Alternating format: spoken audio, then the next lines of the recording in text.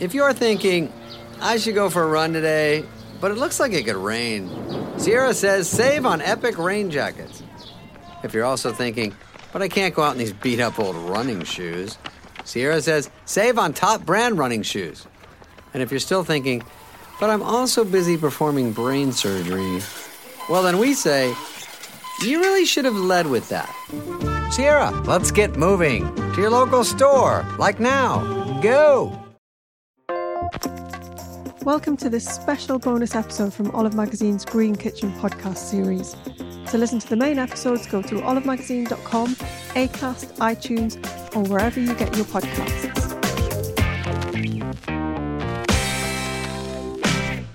I'm here with Deputy Food Ed Adam to talk through one of his favourite recipes using sustainable meat, with lots of tips and tricks for getting it right. What have you got for us, Adam?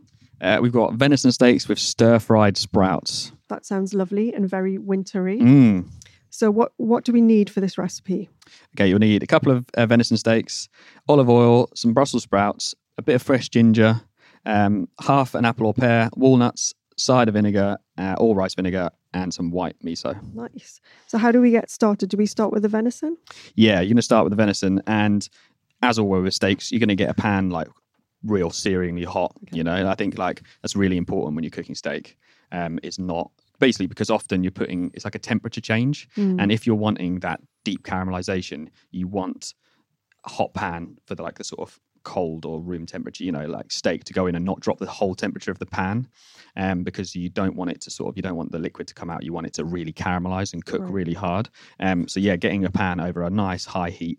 Another important thing with steaks is oiling the steak, not the pan. Okay.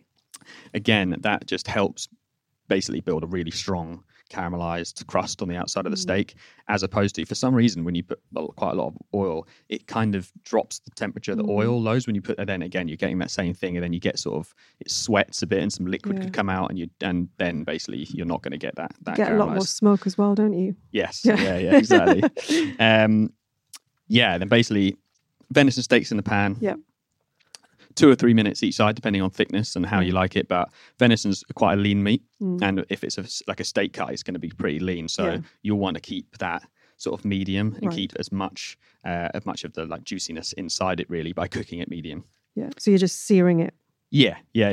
And then so a couple of minutes each side, and then also really important with the steak is resting it. So, and this is also like, you know, gives you perfect time to do your fried sprouts as well. So you just put it onto a plate or a board and give it like 10 minutes. You can cover it with a little bit of tinfoil if your kitchen's a bit cooler, or if it's winter and you haven't got your heating on high, haven't got your jumper on instead. You can put it on the board. And then get on with the second part of the recipe. All right. So how do we do that? So stir-fried sprouts is quite unusual. It is unusual, but they're really, really good stir-fried. Yeah. Again, they take caramelization really well. Like a charred brassica of any kind, like a broccoli or anything, is a delicious thing. Nice, yeah. For me, beats the blanched, boiled sprout any day. Yeah. So these ones are quartered, so they've got like twice as much. Well, they've got 4 times as much surface area to get really crispy. Basically, you could probably just use the same pan. Put it back, maybe turn the heat down slightly, because you don't probably need quite as fierce. I'd say like medium high heat. Yeah.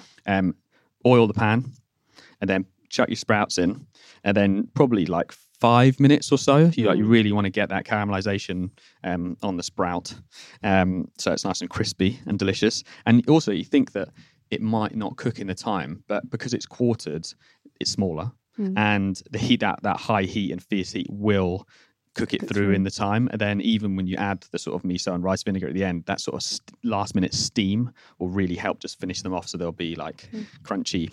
So we've stir fried the sprouts for 5 minutes, and then do we add the ginger and apple? Yeah, then you sort of stir through the ginger, the apple and the walnuts, give that an extra minute before adding some vinegar, the miso, and a couple of tablespoons of water, just to kind of just bring everything together, give it a bit of sauciness, and give it a little season. And by that time, your steak will have, your venison steaks will have nicely rested.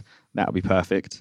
And then, I'd serve that with some nice mash, I think. Lovely. So if you're being healthy, just do stir-fried sprouts. If you want a bit of comfort, like we do, get some nice creamy mash on the side. Yeah, definitely. That's fantastic. Thanks for that, Adam. And if you want to find this recipe, it's on olivemagazine.com, and it's called Venison Steaks with Stir-Fried Sprouts. Thanks a lot, Adam. Cheers.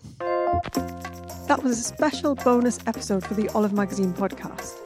To find the recipe we talked about or to listen to our back catalogue of over 200 episodes, head to olivemagazine.com.